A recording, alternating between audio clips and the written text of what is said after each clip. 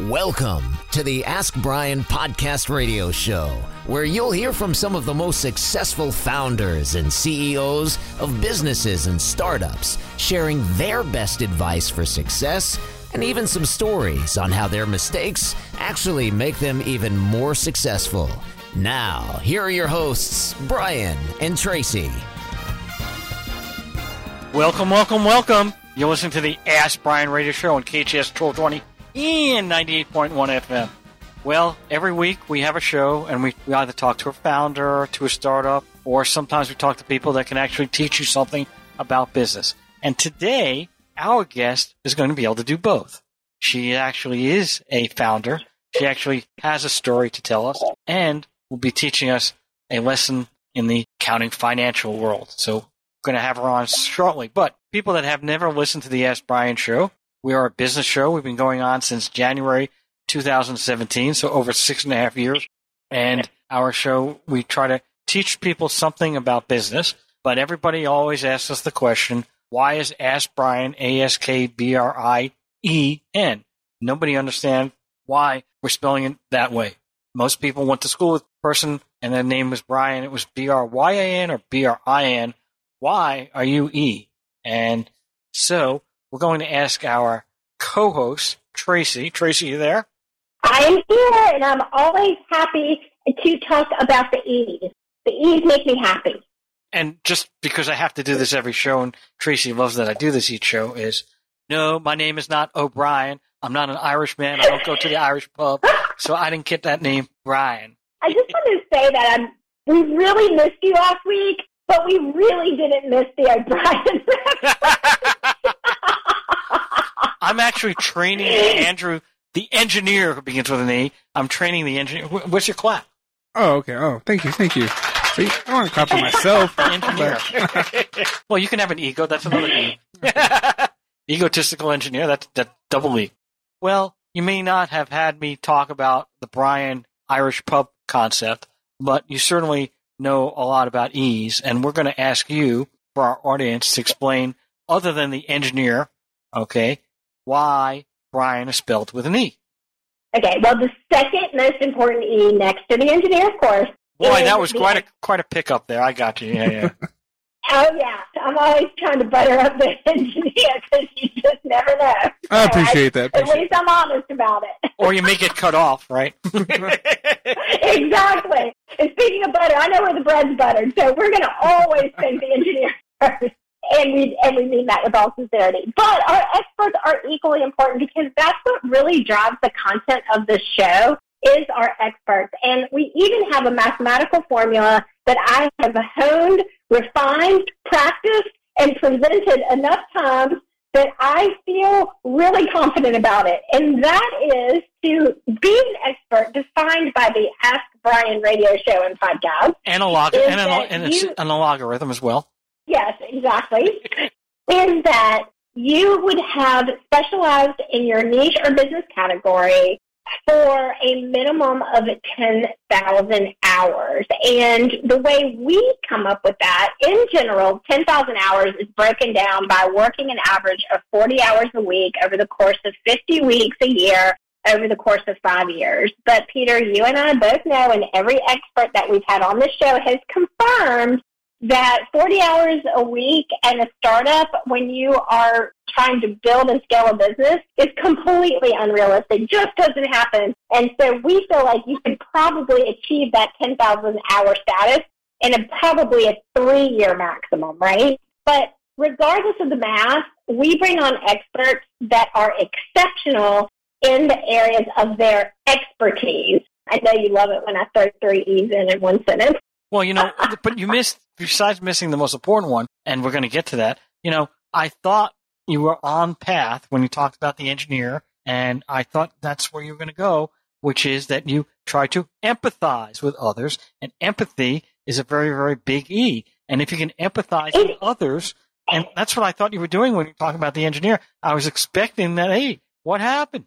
Well, you know what? I really always like to reserve the empathy E for you because I always feel like you just kind of need a little reminder every week about empathy. Well, remember, my feet can fit into anyone's shoes, so therefore empathy is never going to be an issue. Yeah, that's what I hear. But anyway, moving on.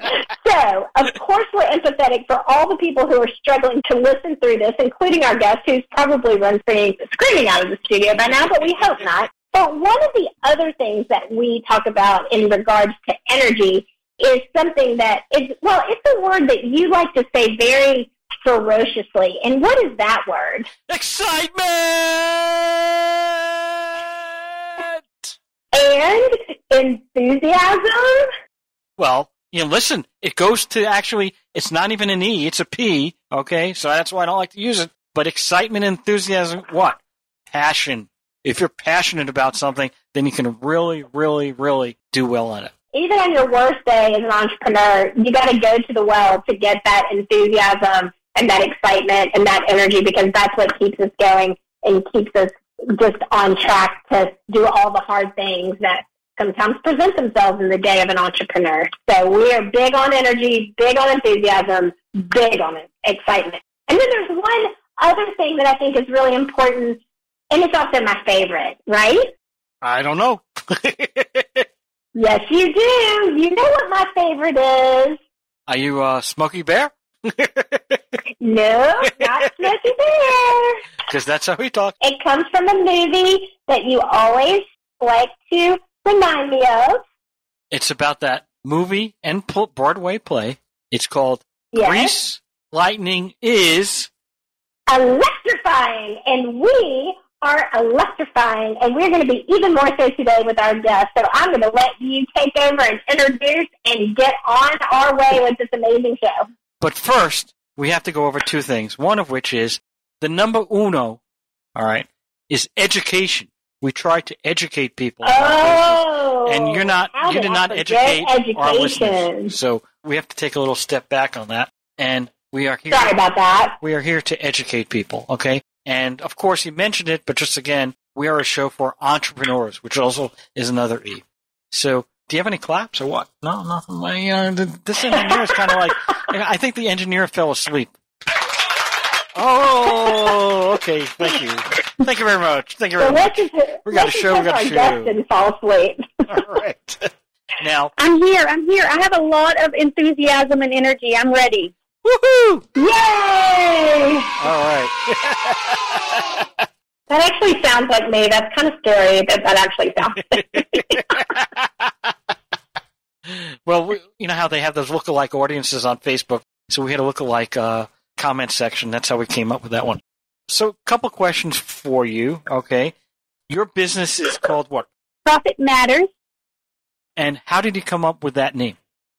Because your profit matters more than anything when you are a business owner. You can't have a business if you don't make money. That's absolutely true. And part of that, I think, is a big part of that concept is cash flow, right? So even if you're making profits, you can be making profits on the books, but if the cash flow isn't coming in to pay your bills because, oh, great, I got $2 million in accounts receivable, but nobody's paying me, you're still going to have the same problem. So profits do absolutely matter, and it's a great concept to have. I also think as part of that, obviously, you need cash flow and 500 other things that we're going to learn today. So your company is called Profit Matters. What did you do prior to Profit Matters? What was the first major business that you were involved in? I was still hung up on Profit Matters, and you saying Cash Matters, like maybe we need to change the name. No, I'm just joking.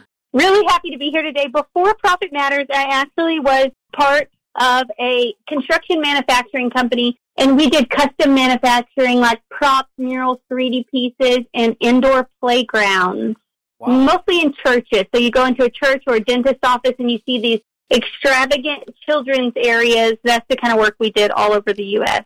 That's amazing. I didn't even realize that was a business. When you were talking about construction and manufacturing, I was thinking that you're doing something modular, like where they can build a hospital in a week or something. That was what I was thinking in my head, or create a factory really, really quickly.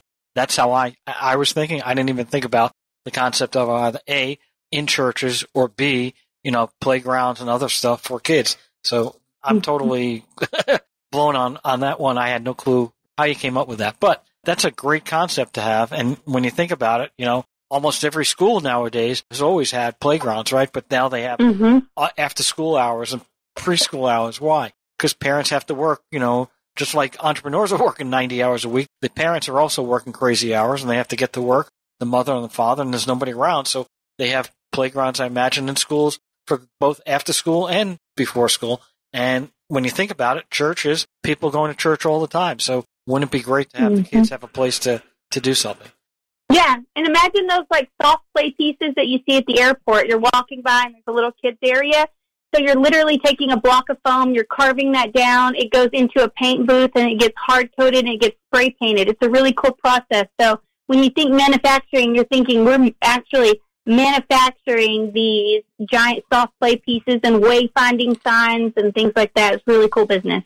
I thought they were creating those for me. Wow. All right, so so you had that business. Now, was that your own business, or were you working for people, or how did that work? That business was founded by someone else, and I went to work there when it was still a very small business and worked my way up while I was in school to become a CPA, worked as the CFO there after I got my CPA license, came in one day and said, hey, you know what? I think I'm going to go work Big Four because someday I want to have my own CPA firm. And he said, listen, I don't know what we'll do without you. You've been here such a long time, huge part of the business. I'd like to offer you equity to stay here. And, at the time, I was in my 20s, and I thought, man, this is a gravy train. We're going to get these great checks. We're a very profitable business. And then he even came in later and said, I don't have a lot of interest in being the CEO here. Why don't you just kind of run the business, and you can, kind of set your own schedule and do what you want to. And again, I thought, oh my gosh, this is what I'm going to do forever. I had no idea the day was going to come when he walked in and said, hey, we're never going to get what we're going to get for this business right now. It's the perfect time to sell it. And I have a broker taking a look at the deal for us. We're going to get some numbers, but I think that we're going to have a pretty nice exit. And you talk about, like, the thought of getting the money and the exit didn't even matter to me. It was like, I thought I was going to do this forever. And I think a lot of people get in that where they're really comfortable, and you think of it being more like a lifestyle business, and, you're earning really good money there. The thought of selling your business is kind of scary, but it ended up being a great step for us. Well, sure, because it's great to sell. It's great to get money out of the transaction. But then you got to figure out, okay, I'm 25 years older or however age you were, and what am I going to do for the rest of my life, right? And by the way, I love the E's there because E is equity, right? That's another good E. That's right. And the exit. So you got double E's, exit, equity. So after you left the company, or actually, so what happened? The company was sold, and then you got something out of it, and then you took that money and started another business?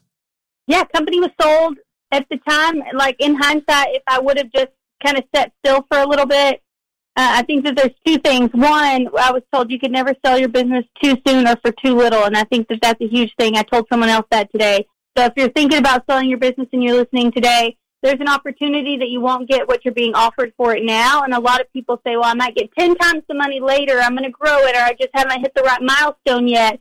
But I hear people who say I had a $20 million deal on the table and I went out of business the next year for whatever reason, a satellite company, and those, don't exist anymore, the big ones. But yeah, after that, left and went on.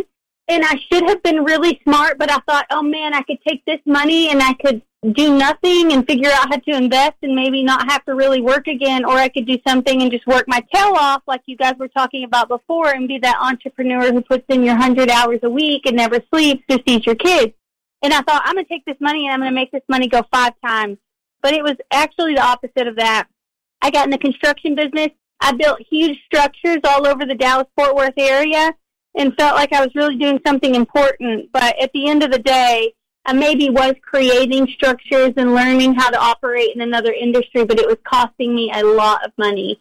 So much so that I wasn't seeing my family. I'm completely invested in this company and almost ran myself completely broke. And I realized, even with a CPA background, you can't just move from one business to the next and be successful. So I'll say that again. Just because you're successful in your business now doesn't mean you can just go be successful in any business. So in the construction business, sitting in my office one day thinking, I really have to do something different. And I had heard of a company called BotKeeper, and they do accounting services similar to Profit Matters. And they said anything a bookkeeper can do, a BotKeeper can do. So I tried that service out, and I found that in construction, there's a lot of complexities. There's job costing. There's all these things that you actually do have to have the human element. But I thought, you know why we were so successful in the company that we sold? It was because I did the CFO work, and I was constantly downloading and analyzing and looking and freezing spending and doing this and that. And I thought there's got to be a way to get that information to the business owner faster. So if we could use AI technology and machine learning, and we could capture some of that and analyze it and then present it in a way so the business owner could use it to make better business decisions.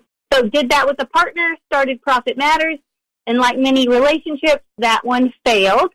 And I acquired Profit Matters in full January 2020, pulled it all in-house, and then we've been ramping up from there. So is Profit Matters have a chat feature or a AI feature, or is it exclusively manual and being done by yourselves?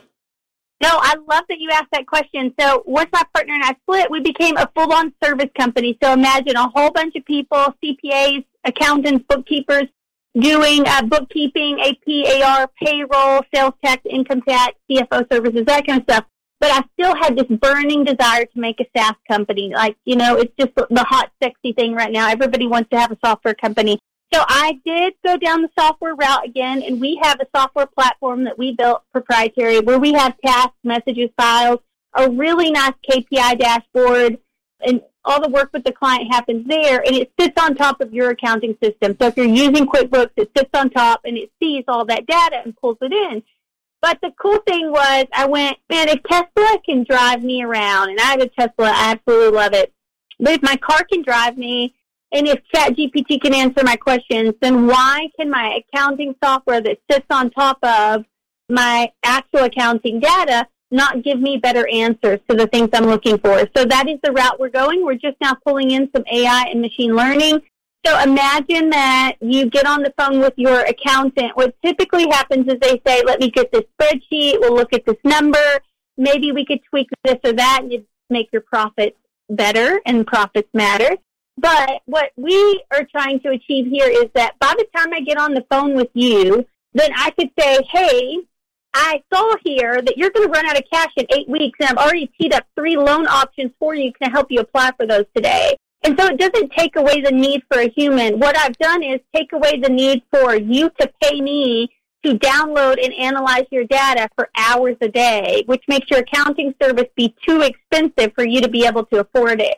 So we're just trying to make a better, higher quality experience for our customers and our employees. In that one area, are you actually inputting the data into the customer or client? Are they inputting the data in there, and then the chat or something is analyzing it, or is it being inputted in another alternative way? Nope, that's right. So into QuickBooks, you connect your bank accounts. All that data comes in. There's still a bookkeeper categorizing those transactions.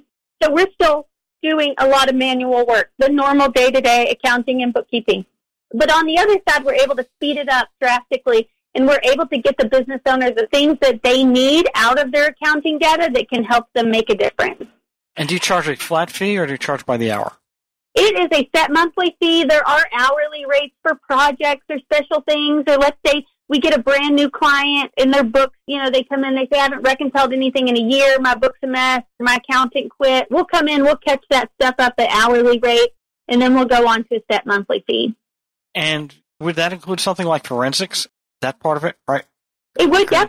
Forensics are usually included, like in CFO type services. So there's no attestation services at Profit Matters, so we don't do any audit work, but we do support auditors, and we help them pull all the things they need to all the time. But we're more on the accounting and the tax side. Super. Tracy, you got some questions. Yeah, so thank you for sharing so much of your story. I think there's a lot of parts to it that most entrepreneurs maybe don't get to experience but need to know about. In fact, I was on a call with a business owner yesterday, and she thought she needed a partnership agreement with someone that she was doing business with, and she ultimately actually only needed a revenue share agreement because she didn't need to be legally tied up into this situation with this particular person. And so I wanted to talk with you about the fact that your decision around bringing in a partner for Profit Matters, and then when you're realizing that that partnership wasn't working, how to unwind that and what dissolving that looked like. So what was it that was motivating for you to bring in a partner essentially? My advice would be, if you're going to get a partner, think about it like a marriage. It's going to be much harder to get divorced than it is married. And explore what the end looks like before you even do the beginning. So if this doesn't work out, what are we going to do? And what does that absolutely, entail for us? Because what I think is, just like in marriage, you're in this dating and this honeymoon stage and you go, oh, this is going to be great. And then you end up losing a friend or just somebody who is valuable in your life whenever it doesn't work out in the end. So I got in a partnership in Profit Matters because of the technology piece. This person actually had a development company, and so they were able to do that development piece for us and to contribute. When I didn't even realize what I was getting into in the beginning, that there was going to be this disconnect between even duties and responsibilities and who was doing what. And so we failed to document what this entire relationship was going to look like up front. And I think what you mentioned is incredibly important to highlight is the roles and responsibilities and the delegation, and then taking that another step further based on the skill set. So you were very strategic in the reason you selected a partnership, because technology, maybe this person had a more advanced skill set in that area. But what I'm also hearing you say is that once you guys entered into this partnership, that there wasn't a clear delineation of roles and responsibilities. That's right. I was left with everything else. It was like I was going to operate in the company, and at the time it's still a service company, even though we're developing technology. So then you're left here, I'm a CPA, and I get a team in India, like this team's going to do the work for you. But I was at a CFO level where I've not entered bank transactions or reconciled a bank account in years, right? So then here I am with these clients that we're bringing on, and I'm literally onboarding clients and being the CEO. Like, hey, oh yeah, we're going to do the work. And then I have this team that's in a different time zone than me, trying to do the work. And I think that the deliverable that we're providing the client, we're doing them an injustice. I just didn't think that we weren't providing the level of service or the quality that I wanted to see there. And so that was a source of contention as well. And then did you have a form of partnership, like a legal partnership agreement in place, so that when you were becoming more and more aware that the partnership wasn't going to work out, did you have provisions for an exit included in a legal document? We did. We hired a really good attorney, and they prepared all of the partnership agreement for us, so our operating agreement, and we had formally created an LLC, and then for us, we elected the S Corp. So I know a lot of people probably listening, especially out in California, are a C Corp, so it's a little different. But for us, just having an S Corp and an operating agreement worked well. I had created a C Corp in another business with this person, and in hindsight was one of the dumbest mistakes I ever made. Was in these agreements, you have somebody who's your tiebreaker. So if you don't agree on something, this person can help you get to that agreement without an attorney. And I was silly enough to allow that to be my partner's wife was our tiebreaker. And I think 90% of the time the wife's going to side with the husband no matter what the decision is. Yeah, I can see that would be something that you probably won't ever do again if that situation presents itself. But that's one of the things why I love having conversations with entrepreneurs like yourself who have such a track record of building successful businesses in all different areas, from equity to exit. And, those are learning curves that by you sharing those with our audience, that, it might seem in retrospect like an aha moment, but at the time that you made that decision, you made the decision with the information you had at the time. So I think it's important to really communicate that we all have decision fails that lead to learning, that then lead to better business operators. Mm-hmm. Right. So in terms of now that there's not a partnership in your organization, so you are the 100% owner of the company, what does the rest of your team look like? Yeah, very good question. The rest of my team is people all over the U.S., so it's made up of CPAs and accountants and bookkeepers, and then we have a sales team and our COO, and our COO is actually a CPA. And funny enough, our sales team are people who have accounting degrees. So I have this kind of sneaky way of finding salespeople. We use something called predictive index, and predictive index is like culture index, or a lot like any of these other personality tests, if you will, that identify your workplace trait behaviors is what I call them. We're actually a reseller of this software. I love it so much, but we use it to kind of weed people out and see, do you have the traits that would be good to fit this role? So example would be, you don't want to hire a bookkeeper who's extremely low detail, and you can see that on there. Well, there's a profile that's very distinct for a salesperson. So we'll have bookkeepers apply for a bookkeeper job, and occasionally you'll see one come through that's like, oh, that person was born a salesperson, just through and through. And then we'll interview them, and I will try to sneakily convince them, you were born a salesperson.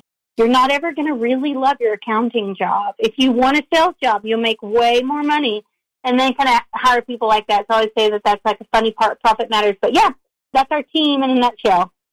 And what are your plans to scale your team? Like, are you focused on business development right now? Like, where are the areas of your team that you're going to experience growth?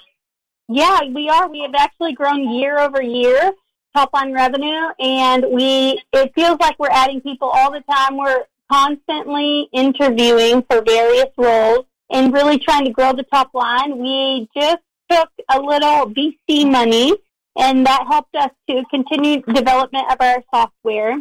And we've actually been looking for another VC or private equity partner to help us get to the next level. So with a little more investment, we'll continue to grow, obviously faster than we are kind of organically right now. But yeah, our goal is to try to get to $10 million in top line revenue as quick as we can, which we're hoping is in the next 2 to 3 years or so. That's really great. I mean, it sounds like it's an aggressive but attainable plan, and it's also nice to be able to have that VC infusion, of course. So we were talking about raising VC capital that you have already raised a round, that you're looking for other investors. Can you tell us about that process, and really want to hone in on the balancing of going out and raising funds with actually the day-to-day operations of also running the business?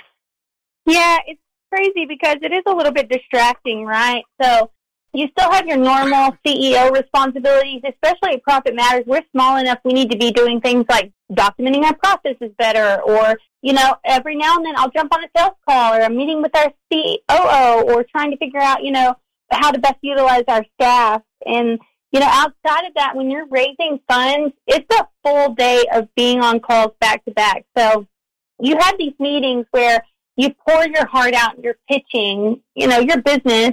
For most of us, it's like a marriage. We're just 100% hooked on it and sold, and it's our everything. And so you tell people this great and awesome story, and at the end, they almost always say the same thing. We're really impressed with you and your business, and we think you're a great entrepreneur, but we don't think it's the right time to invest, or maybe you're not there yet, or keep us posted, and we want to hear what happens in the future, and it's these things. And it almost like sucks the life right out of you, because you're like, let me tell you about my great story, and then boom, your story wasn't as good as you thought it was, But, and then you keep on, like you just have to have your heart has to be so into it, and you're so passionate about it that you just keep on going out there and selling yourself and pitching until you find the right person. And I think it's about finding the right partner, because again, it's like a partnership. I mean, someone told me, when you get an investor, now you have a job, because you essentially work for these other people, and they're going to ask you questions, and they're going to push you harder and farther. And, I've said things like, well, our sales were this, and they were so good. And it's like, oh, well, we were expecting to see double that. And you almost go like, well, how did you think that was even going to happen?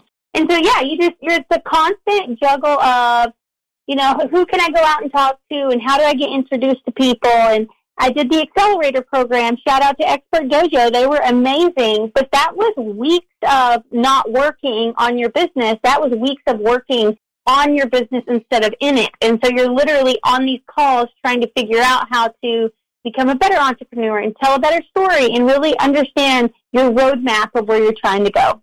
And I think you make such a good point, too, about the fact that when you transition from owning and running your business and working in the day-to-day as the CEO, founder, CEO, that's one thing. But when you take on investors And I love the way you literally put it. When you take on investors, you now have a job because you work for the investors. And I think a lot of entrepreneurs don't really think that all the way through, right? I think they think, I need the money, I want to scale, I need this infusion of cash, but they're not necessarily thinking it all the way through and what that ultimately means for you as you're no longer the 100% business owner, and your accountability to somebody else who may or may not have the same philosophies about how you run it, how you scale it, how you brand it. Like, you're all of a sudden, you're in a completely different situation. It's just not as glamorous as it looks on Shark Tank sometimes, right?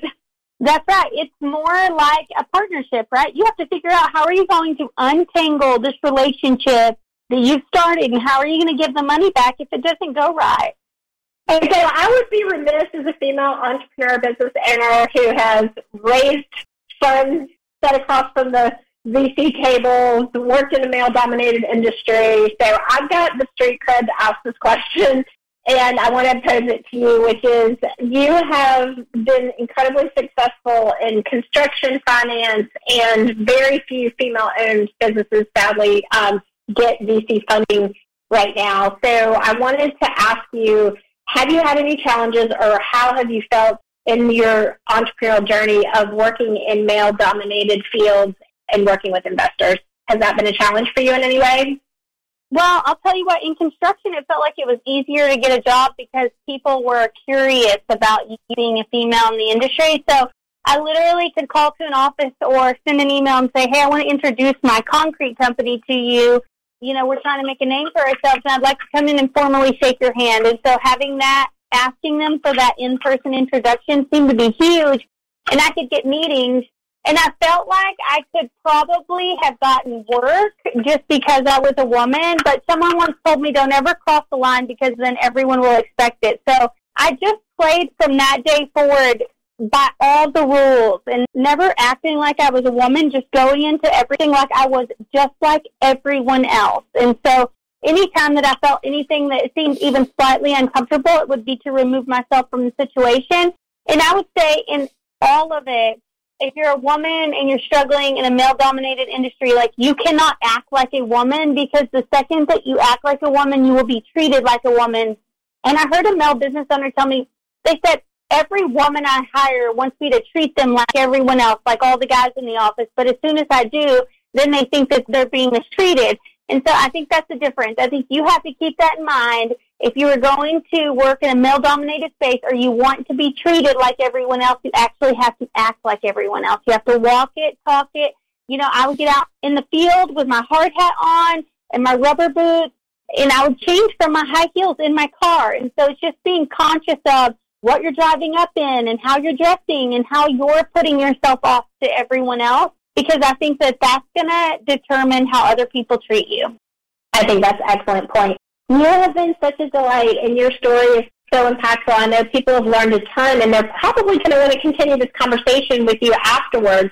What is the best way for people to get in touch with you? I know your website is profitmatters.co. What is the best way for people to get in touch with you personally if they want to reach out, or if they're interested in investing? Yes, I would love for people to reach out to me at my email address. It's Ashley, ASHLEY. Did you hear that E, Brian? I mean, whoa! I love E. E is for excellent. Go ahead. E is for excellent. Sorry, but my email address is ashley@profitmatters.co. So it's .co. Ashley@profitmatters.co. Okay, great. Well, we are excited to have you on the show, and if you're listening to the show right now and you couldn't write that down, or you couldn't get all the value bombs stored in your memory, and you want to go back and listen to all of the great points that Ashley made today about growing a business, getting financing, building a team, functioning in all of these male-dominated spaces, you are going to want to go download our podcast, and it is the Ask Brian podcast. And that is, of course, ASKBRIEN. And the podcast is available wherever you listen to your favorite shows. That's Apple, that's Spotify, that's iHeartMedia, SiriusXM, Pandora, you name it, we're there. We want you to go find the show, follow the show, download the show, and share the show. See, we don't want to ask a lot of you. We just want you to do those 4 things. Find it, follow it, download it, share it. Well, that's a lot. So some of the questions, we only have a few seconds left, 30 seconds. So the question was, how did you get your first client? We got our first client with Google AdWords. So I think if you're in a service-based business, especially, Google AdWords can really help you land a client, which means when you start a business, the most important thing that you have to have is dollars to throw at marketing. Because if you can make your name pop up when people type in bookkeeper near me or car washing service near me, then people are going to click that link and they're going to call you. And then at that point, it's just how good you are at closing a deal or converting a lead. Wow, super. Great to have you on the show, Ashley. And Tracy, thanks a lot. And until next week, we'll be back. Over and out. Thank you for tuning in to the Ask Brian radio show. You can listen to us every Thursday on KTHS AM 1220 and FM 98.1 or via Facebook Live or anytime wherever you listen to your podcasts. Visit AskBrian.com to join the conversation and ask us your business questions, and we'll answer them on our next episode. That's AskBrien.com.